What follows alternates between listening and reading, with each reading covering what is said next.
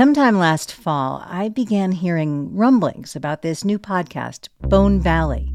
People were saying it wasn't just good, it was infuriating. One of the best podcasts they'd ever heard. That it was a show anyone who cared about injustice had to listen to. And so I did. In the first episode, the gravelly voice of Bone Valley host Gilbert King introduced me to a young rock and roller, Leo Schofield. It's the 80s. He's living in Florida, and he is in love. His 17-year-old girlfriend, Michelle, is the most beautiful girl he's ever met, and he can't believe she's chosen him. But she has. When she is 18, they get married. Before the year is out, she will be dead. So starts Bone Valley, the 9-part saga of how Leo Schofield wound up in a Florida prison for the murder of his young wife. Outlets from The New Yorker to Slate to The Atlantic have called it everything from the best podcast of the year to the best true crime podcast ever. More importantly, it has left millions of listeners outraged at a justice system gone very far wrong. Welcome to the Bone Valley episode of Sound Judgment, where we investigate just what it takes to become a beloved podcast host by pulling apart one episode at a time together. I'm Elaine Appleton Grant.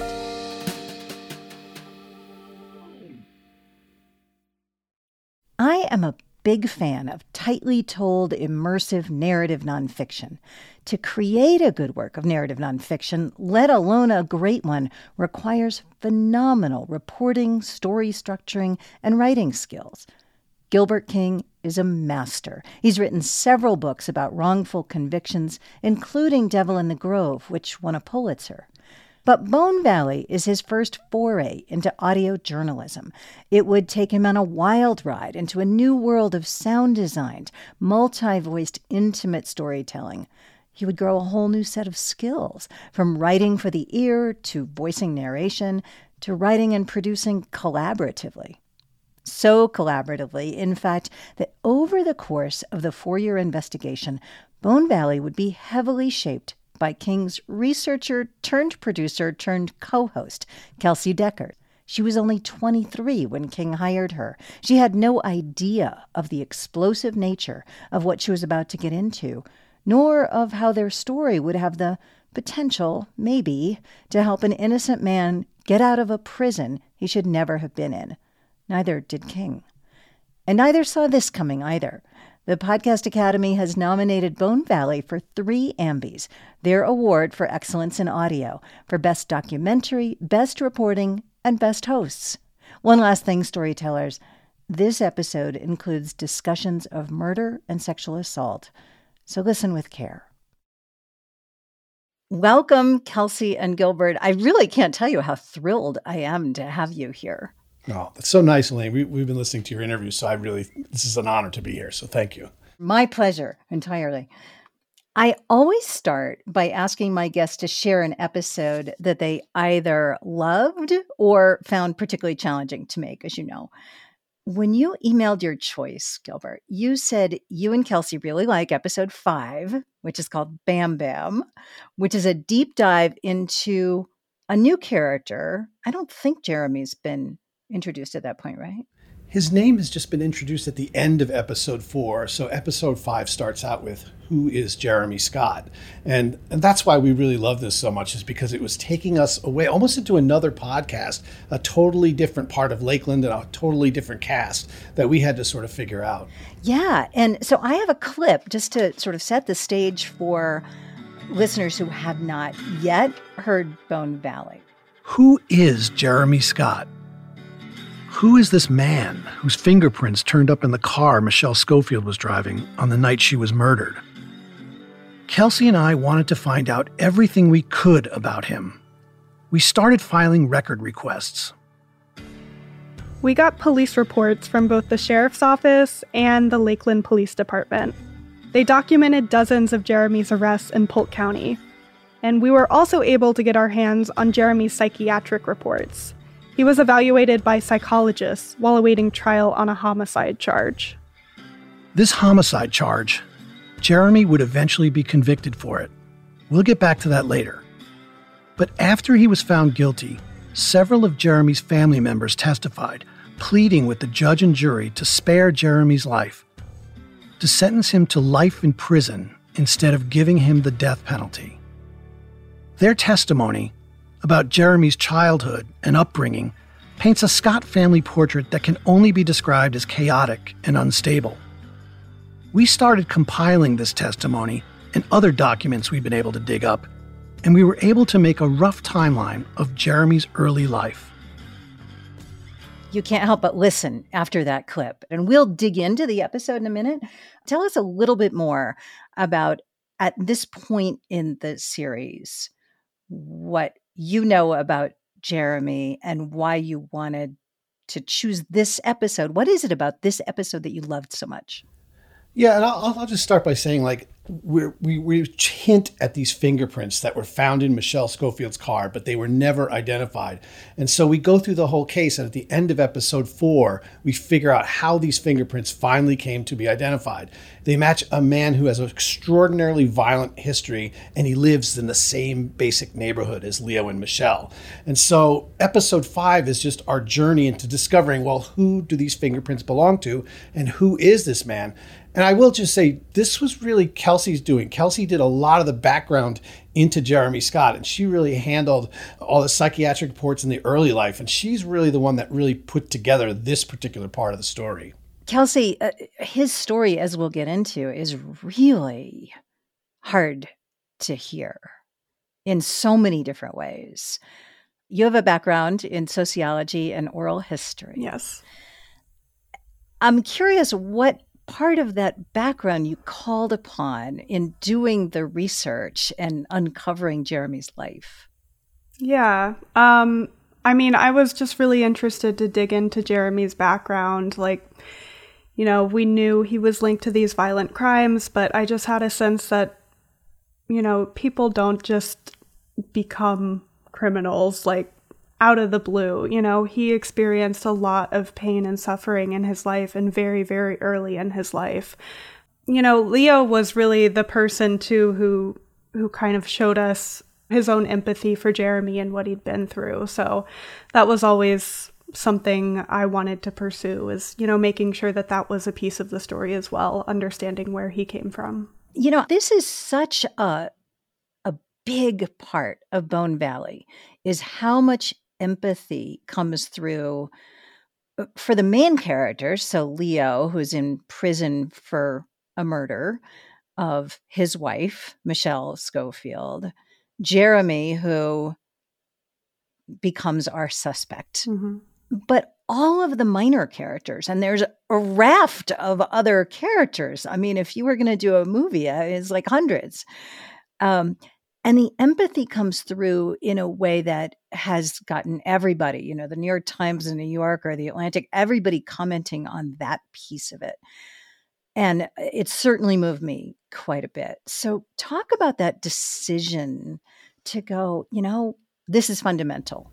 Yeah, that's a really great question, because it really gets to a part of, like, our preparation for the story.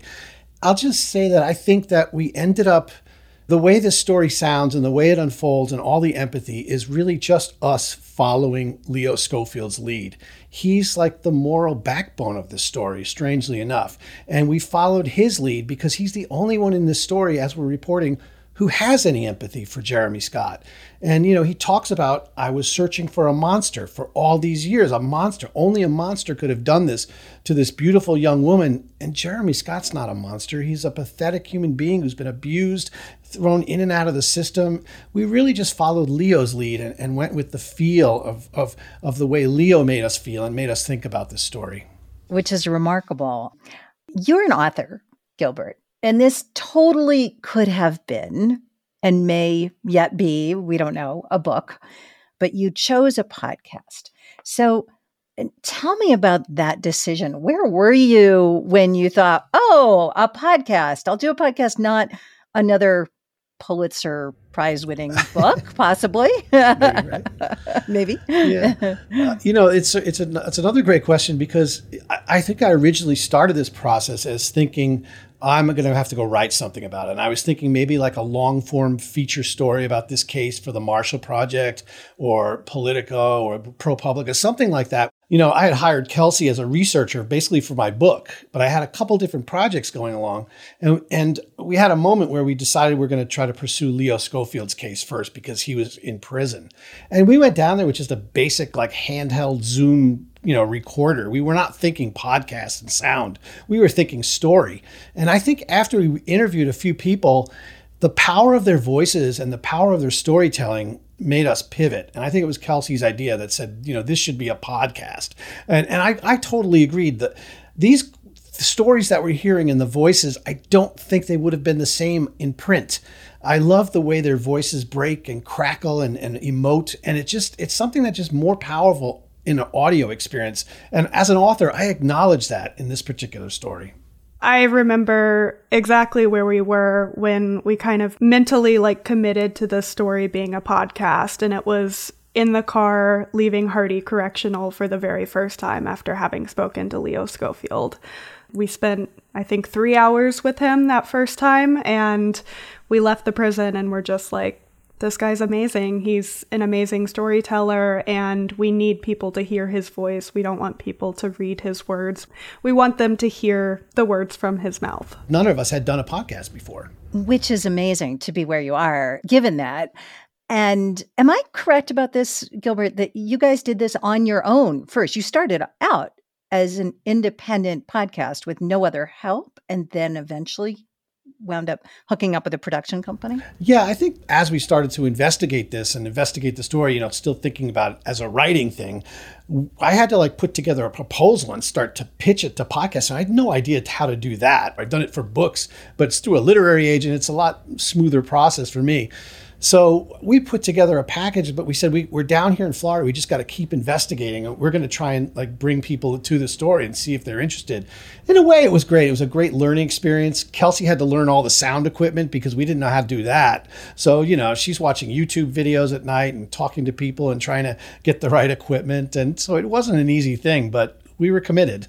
What did those first episodes, what did they sound like compared to what the final product sounds like now with a team? Well, I can tell you, we never actually got to the part of editing episodes. We just kept acquiring material.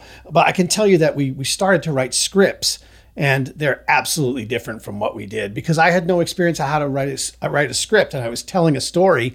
And it was just so heavily narrated, and the quotes were coming in as if I was writing a book. So once we got experienced producers, they're like, no, that's not quite how it's done. And everything just improved so much once we had experienced people helping us. Yeah, I mean, just kind of realizing the process of it, you have to start from the tape first and you build it out from there. And that made such a difference approaching it in that way versus what's this opening scene going to be? And that made a huge difference. So let's get back to the tape. And I want to go back to that initial clip. The two of you have been nominated for Ambie Awards this year, as I've said, in 3 categories. And one is Best Hosts. In this clip, the two of you take turns narrating, but as we'll hear later, Gilbert, you carry the narration throughout episode 5. Kelsey, you're really not on tape very much here, although you are much more so in many other episodes. So first, take me back to that decision to co-host. Kelsey started out as a researcher. She also knew the case better than I did throughout the whole story. She was really, we called her, the keeper of the facts.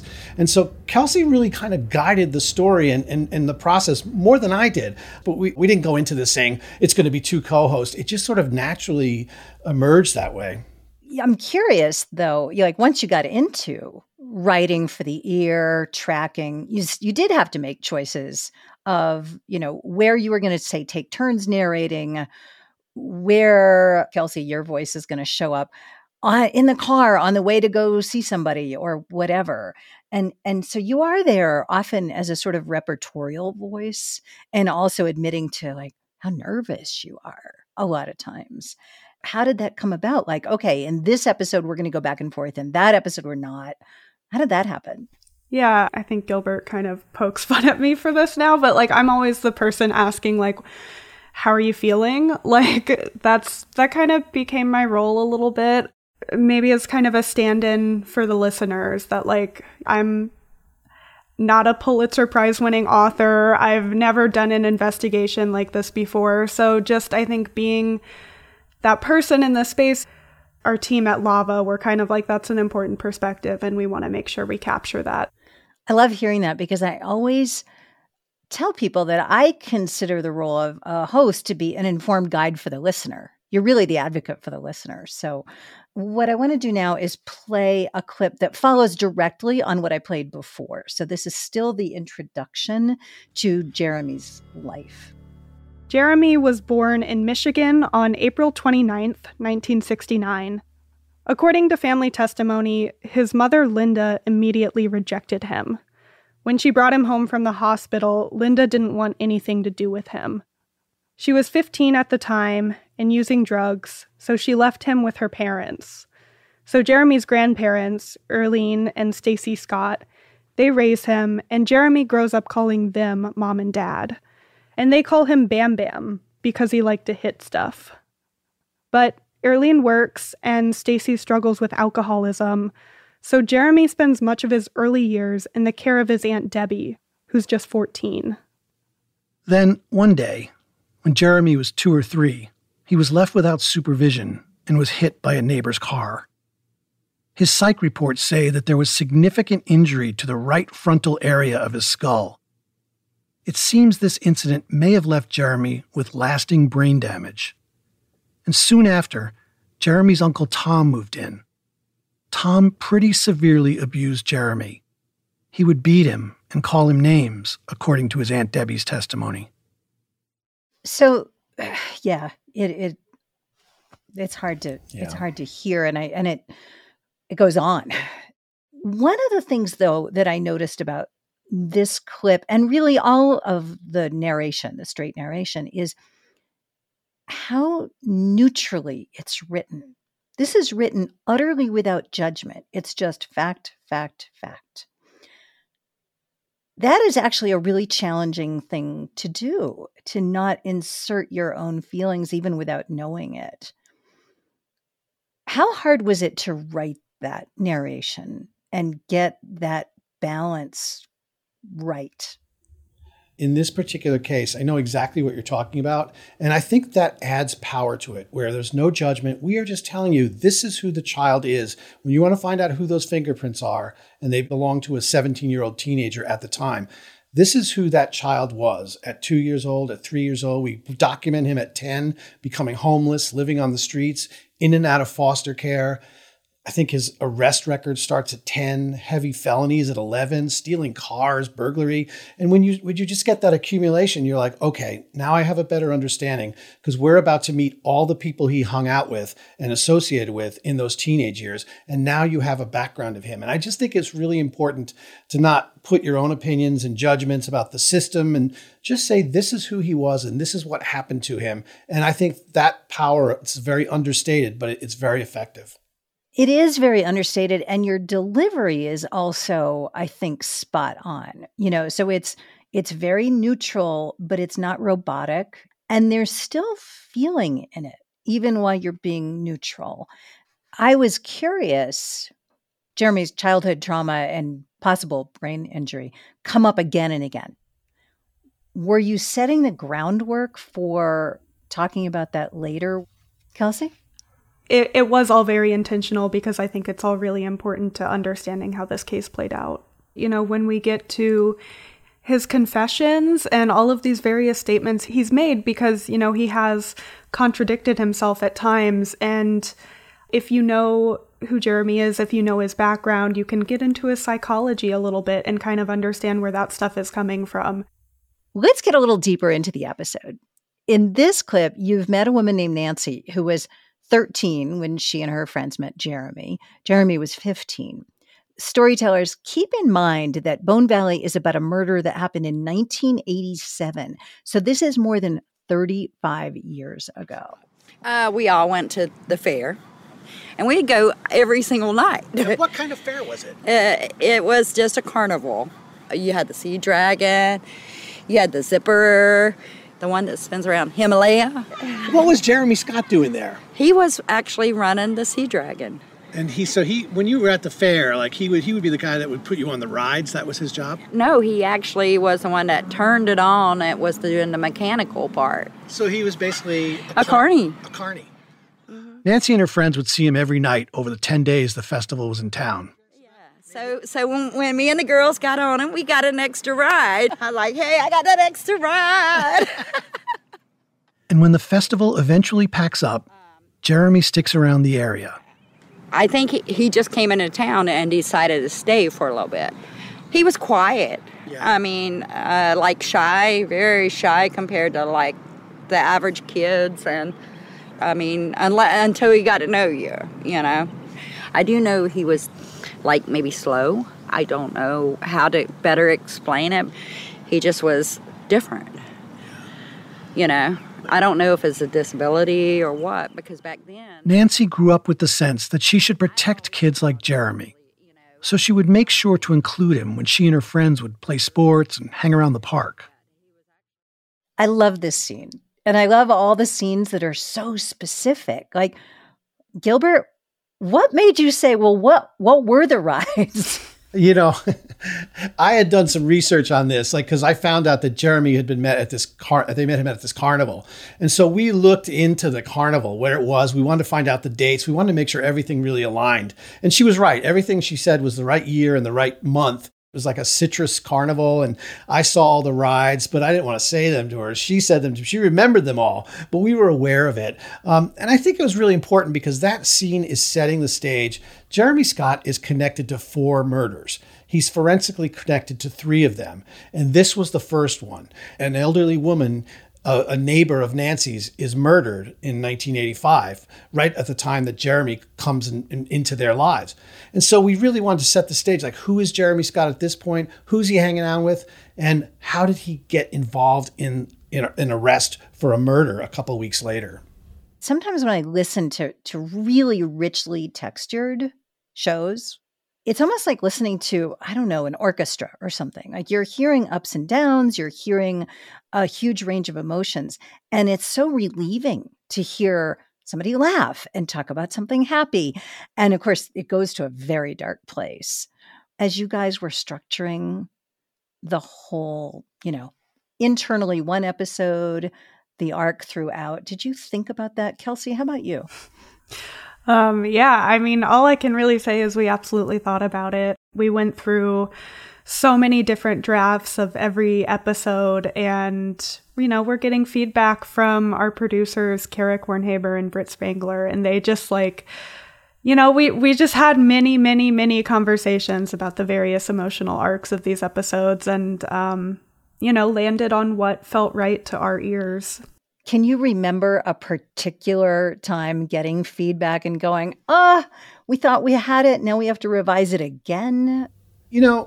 There's a couple times where we tried to set up with meetings with people, and one of the people we were really trying to get was Jeremy Scott's girlfriend, and she still lived in town. And you hear her voice later on in episode 6 when the lawyers start to interview her and the attorneys. And we had set up a couple interviews with her, and she was very reluctant. And then we finally said we're going to finally get to talk to Jamie, and she knows everything about Jeremy in those 2 years where he's free and out there committing these crimes. And we had plans to maybe take her to the locations, and she has some very really frightening stories to tell about her relationship with Jeremy. And, there was a moment where we arranged it, we set the time, and we were going to meet at a restaurant, and she just didn't show. And that was like a real break for us, because we had to rely then on the interviews with Leo's lawyers. And the sound is not quite what we wanted. We wanted more intimate sound from her because we knew some of the stories she would tell. Uh-huh. How about you, Kelsey? A revision that, working with one of your producers. Yeah. I mean, I know that this episode in particular, episode 5, was pretty tricky because we've spent 4 episodes really focused on Leo and his story and his case. And then this episode is a little bit of a diversion where we're suddenly going in this different direction. And so I know we had a lot of conversations about, as we're going through Jeremy's story, do we do we remind listeners of like what's going on with Leo and Michelle in this moment? And so we were kind of looking for a place where that would make sense to kind of call back to Leo and what's going on with him. And we had many conversations about looking for a place to kind of weave their narratives together. Let me play that for you. Jeremy is convicted on the arson charge and shipped off to state prison. By the time he's released, it's December 1986. Leo and Michelle Schofield have been married for about 4 months. They're living in the little trailer near Cumbie Settlement. They're going to church, Leo's playing music, and Michelle has yet to start her job at Tom's restaurant. Jeremy Scott is back on the streets, and this time, he's in Lakeland.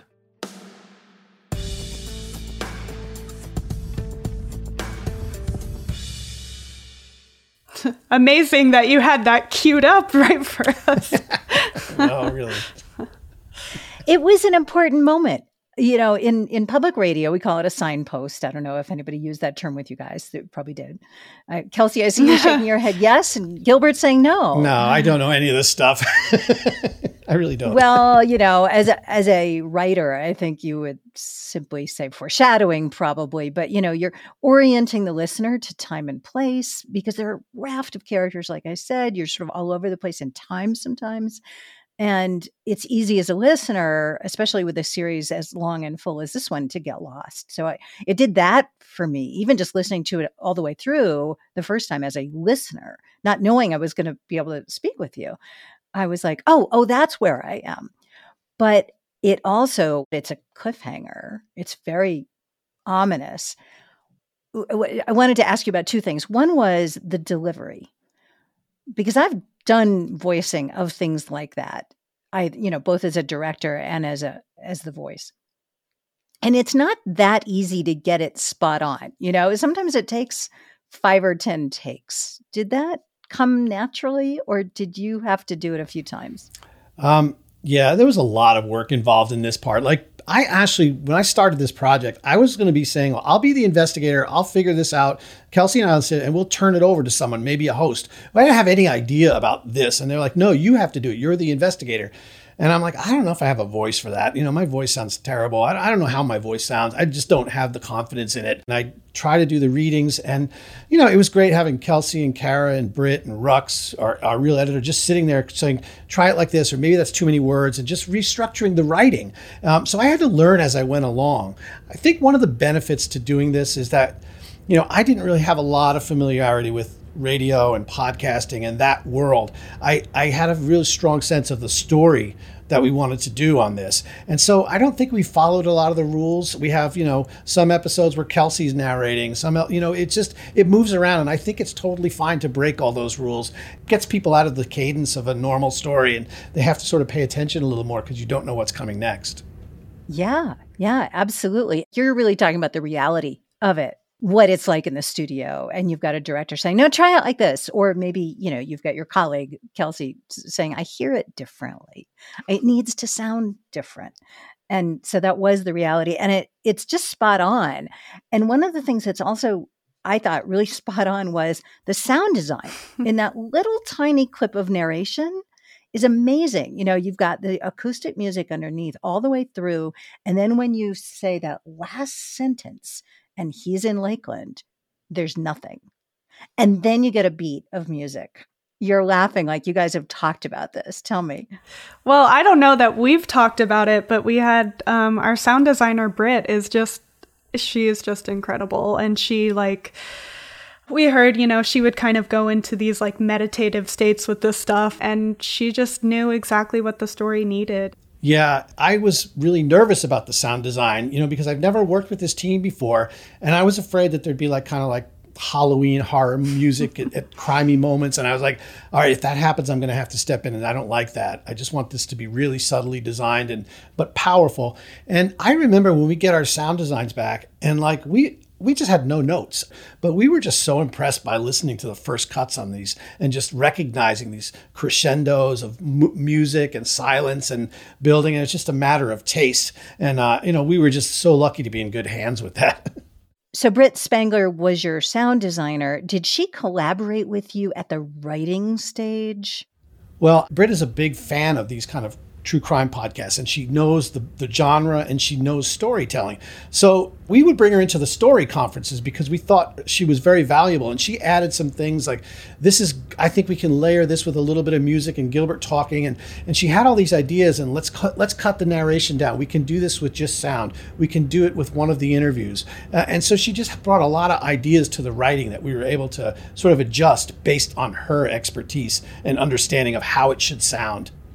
So the next time you do a podcast, and I assume this is not the last show that you'll work on, you'll know ahead of time, like, let's bring in a good sound designer in the story conferences. Yeah. And we'll request Britt Spangler and Kara Kornhaber because we want to keep working with them. They're amazing. Yeah. I mean, the collaboration with this team, it was so enjoyable. And it made me feel like I was a better writer just being around everyone on this team. And it was so inspiring to me that, like, I will do another podcast if I can work with that same team. That's how much I really treasured the experience. So we're going to move along in the story a little bit more. A considerable amount of time in this episode is devoted to Jeremy's violent teenage history, as you had said. And he raped at least 2 girls. I frankly kind of lost count, which is terrible. Those 2 girls were friends. He'd been staying with a family named the Zeman family. The parents took in a lot of troubled teens. And of course, unbeknownst to them, he raped their 14-year-old daughter, Wendy. And here is a clip about that rape. They're devastated about what Jeremy did to Wendy. But the Zemans, as a family, basically decide that they were not going to report Jeremy's sexual assault. They just didn't want to expose their 14-year-old daughter to an investigation and a trial. And Wendy Zeman wouldn't seem to recover from the trauma that happened so early in her life. What did she do afterwards? She never did anything after that. She never went back to school. She was never able to hold in a job.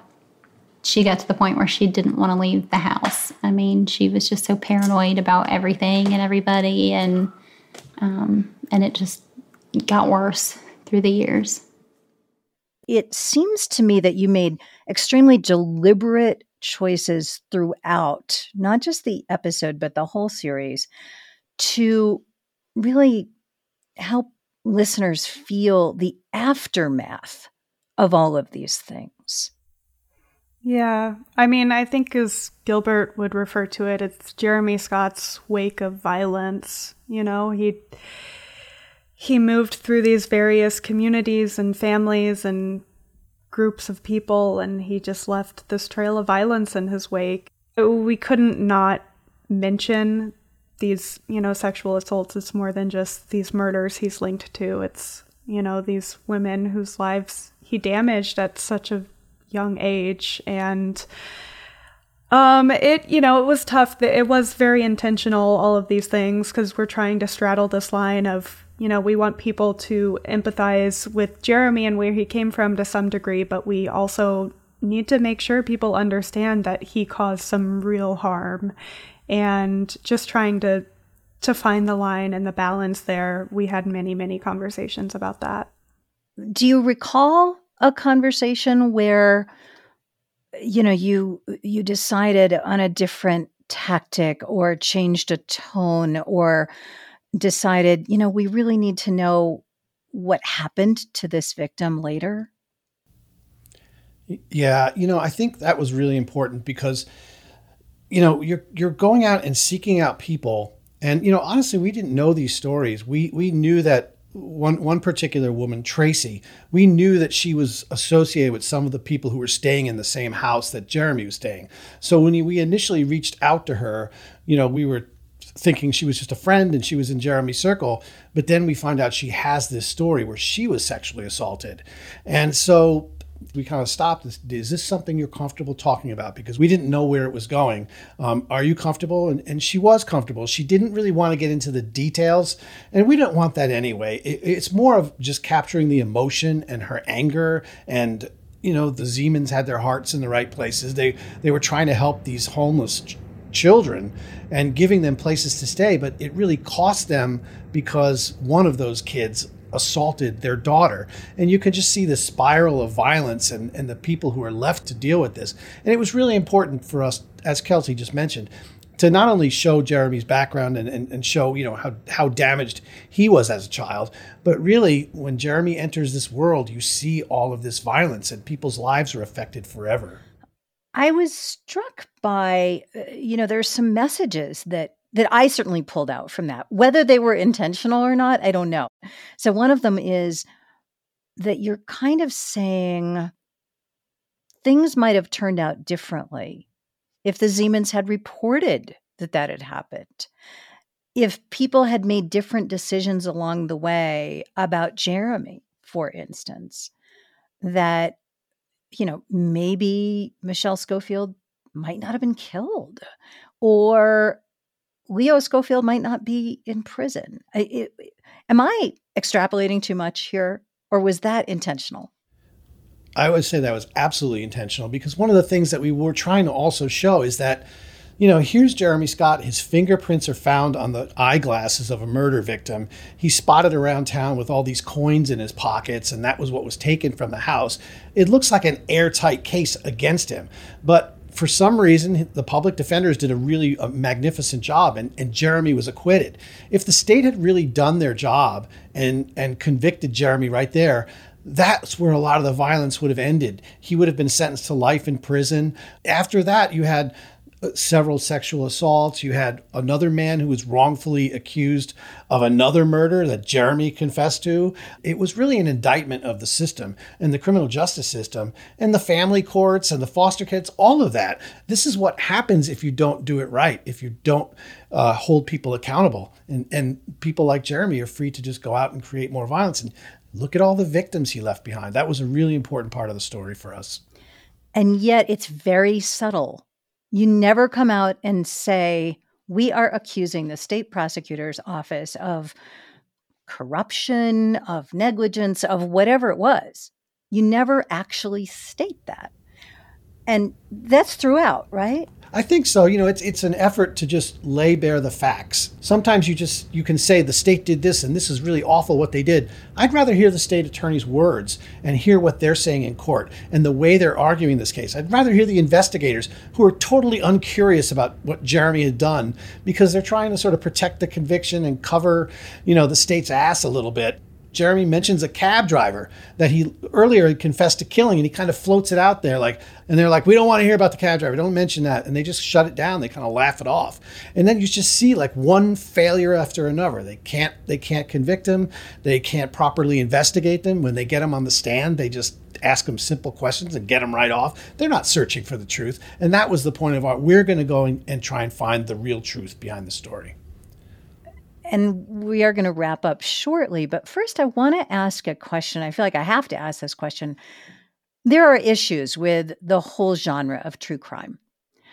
What was the biggest ethical question to do with true crime that you guys wrestled with?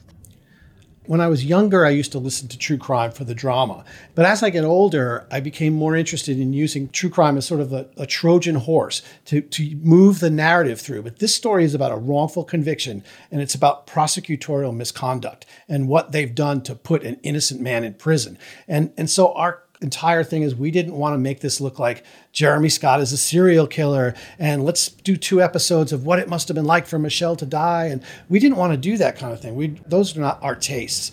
We were really more focused on the wrongful conviction area space. And I think maybe we didn't listen to a lot of true crime podcasts, so we were kind of out there on our own, but we knew how we wanted this story to feel, and that's how we set it out. Kelsey, can you recall any particular decision points along the way where you had to think about how to shape the story, whether it was in the writing, in the sound? Can you think of one point where you went, oh, if we do that, it's going to stray into that cliche? I think Gilbert's making a face because he probably already knows what I'm going to say. We had to make a decision early on, basically about the language we were going to use in how we referred to Jeremy. And I was very adamant that I did not want to refer to Jeremy as a serial killer. I was worried that that would cheapen our story and take it in that direction. And I think using language like that would create this black and white kind of good versus evil type of story. And I think what we have is more complex and it's more human. I wanted to make sure that we were acknowledging Jeremy as somebody who caused harm and also had harm, done to him, and kind of look at the full picture of that. Yeah. And I'll just add, I mean, I know this sounds strange because I'm the one with all the experience and, I've done this many, many times, but I'm totally comfortable saying this. Kelsey was the conscience of this story. I followed her lead through a lot of these decisions and a lot of the feelings. So I learned so much just working with this team of, young people who really cared about these issues, and also following Leo's lead. Leo's looking at Jeremy as a human being, and we followed his lead to get to where we were. And I think Kelsey was always on top of the feeling, and she was just so persuasive when she made these arguments that we all said, yes, Kelsey's right, let's do it that way. I've got one more clip to play for you. And what's happened is that they finally find out that there is a match between the fingerprints found in Michelle Schofield's car and Jeremy. And it's cause for celebration for Chrissy, Leo's wife, and Scott Cupp, who ultimately becomes Leo's attorney. But Leo does not react the same way. I think they were actually surprised by that. Let's listen to this clip. So I sit down and I say, we'll have a match on the fingerprints and give him a name. And at the time, I didn't realize how difficult that was going to be for him. It was very painful. His first reaction was to put his head down and cry. I've had this mantle of a murderer on my shoulders for all these years, and to come out and say, we got the guy, we got him, he's forensically linked, we know who it is, he's a murderer and all this other stuff, and I'm saying, that's the guy who murdered my wife. You know what I mean? So there was so much. It was an explosion of stuff, and I was mad. I was really mad, and it took me some days to get control of that. Watching your faces, and I'm seeing a lot of emotion on your faces. How does it feel to listen to that clip again? Actually, I was thinking of the same thing when I was just listening. This frustration. And I talked to Leo today. And, this is years after we did that interview. And he's still in prison. And his story is out there. The narrative, I think we've changed the narrative of his case. And yet he's still stuck in prison. That's how difficult it is. And I think that's why you see this emotion. I feel so bad that he's had these ups and downs. You think this is it. Now they've got the guy, the fingerprints there. And then years later, there's a confession, and that's still not enough. And it makes me think of this poor guy just sitting in prison, always claimed his innocence, and all of this proof is out there, and he still can't get out. How about you, Kelsey? Just talk to me about the taping and the writing and the editing of that particular scene. Yeah, I guess the emotions and listening to that. I think, as an outsider, somebody who hasn't lived what Leo's been through, I think I would have assumed, he would get this news and that would be cause for celebration, right? That makes sense, but it's so much more complex for him. There's so many things to unpack there. And I don't know, I guess listening to it's just a moment where the weight of everything he's been through and is still having to endure feels really real, because he has this lived experience that, even knowing everything I do about this case, I didn't fully understand what that would feel like. And hearing it from him and hearing the weight of that emotion, it's always really powerful to me. Well, thank you both. This has really been a remarkable conversation. Normally I end with a lightning round of questions, but I'm not going to do that. I'm going to ask you one question, both of you. Kelsey, how has hosting this podcast changed you in ways that you didn't foresee? I mean, I would say kind of hosting and this entire experience of working on this story and reporting on it and all of that stuff. I mean, it's been life-changing. It's been experience that I never would have necessarily expected I would have in my 20s right out of college. And I think I'm really excited about what I'll be able to do with this now and, you know, the kind of things I'll be able to work on moving forward. And, you know, I'm also excited seeing the response to this show and hoping that that's going to lead to some good outcomes for Leo as well. So a lot of emotions there. How about you, Gilbert? You, as we have said, you've written several books. You are experienced and seasoned, but you had not done a podcast before. And this is your voice out there and a different relationship with the audience. How has hosting Bone Valley changed you in ways you didn't expect? Yeah, that's such a great question. I think that the way I would answer it is when I normally work on books, I don't use first person. I'm doing it from the third person. I'm like this omnipotent narrator who's giving the facts and creating this world. In this case, it's much more personal. And so I think this journey, it makes me think about the role of journalists. And, I look back to people like Ida Tarbell, who, investigated the Rockefellers and Standard Oil. And, well, is she biased? Yes, she is. Rockefeller ruined her father's business, and that was what inspired her to do this huge investigation.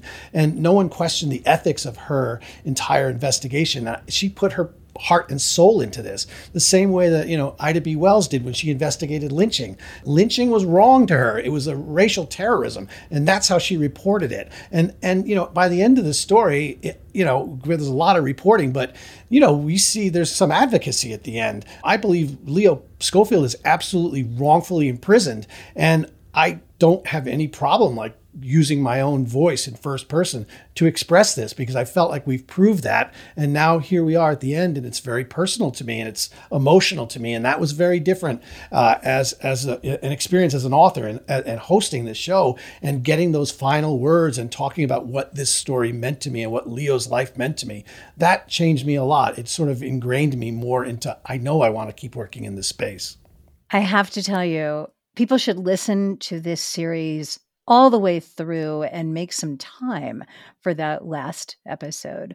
When I got to the last 10 or 15 minutes, I happened to be in my kitchen, and I'm somebody who always is doing a second thing. I'm walking, I'm doing dishes, I'm whatever. I had to stop and just listen. I just stood in my kitchen and I listened to that last 10, 15 minutes. It is beautifully done.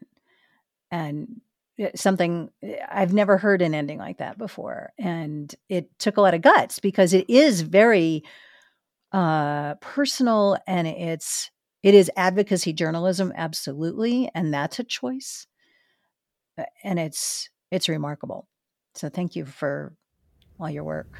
Thanks so much for saying that, Elaine. This is such a pleasure to be with you today. Oh, thank you. And it was a great pleasure to be with the two of you. So thank you again. Yeah, thank you.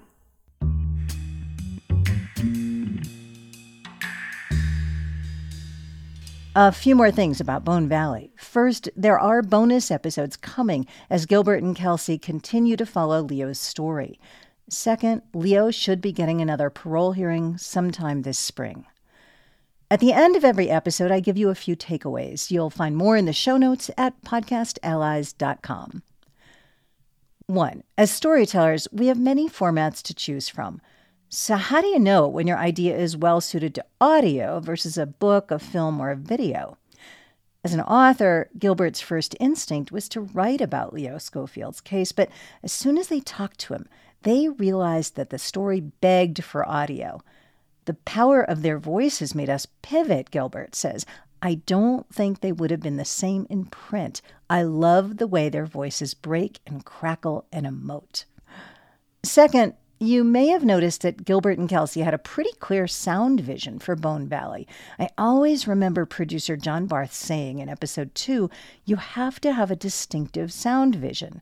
When he develops new shows, he imagines the kind of listener he wants to attract, and that determines what the show needs to sound like. Gilbert made sure to simply lay out fact after fact so that the listener couldn't escape the conclusion or the emotion. Was neutral. They used both sound design and language to create a work of narrative nonfiction. They made sure not to sensationalize or cheapen the story. Kelsey could hear how the narration should sound in her head. She and other producers directed Gilbert to voice the narration to match that sound. And sound designer Britt Spangler went to story conferences and helped shape the scripts from the get-go. 3. As I've mentioned, Gilbert won a Pulitzer for his book Devil in the Grove, so you might imagine he had nothing else to learn as a writer. But he'd never done a podcast before. His early drafts, he said, were written for the page, with too much narration and quotes, which don't work in audio. When he and Kelsey hooked up with a production company, Lava for Good, he learned from their producers how to write for the ear. That's it for today. Want more of this kind of audio storytelling analysis? Sign up for our Sound Judgment newsletter and join subscribers from NPR, PRX, PRPD, Stanford, Spotify, and more. Visit podcastallies.com to subscribe. Thanks for being with me on Sound Judgment. Follow us on Apple Podcasts, Spotify, or your favorite podcast app. And please take a minute to give us a review. It helps and it boosts our morale. Sound Judgment is a production of Podcast Allies. It's produced by me, Elaine Appleton Grant. Sound design and editing by production manager Andrew Perella. Our cover art is by Sarah Edgel. Podcast management by Tina Basir. Coming up on the next episode, why do we trust one voice and not another? And how can you become that trusted voice? Join me for a collaborative conversation with Jody Krangle, host of the Audio Branding Podcast. See you soon.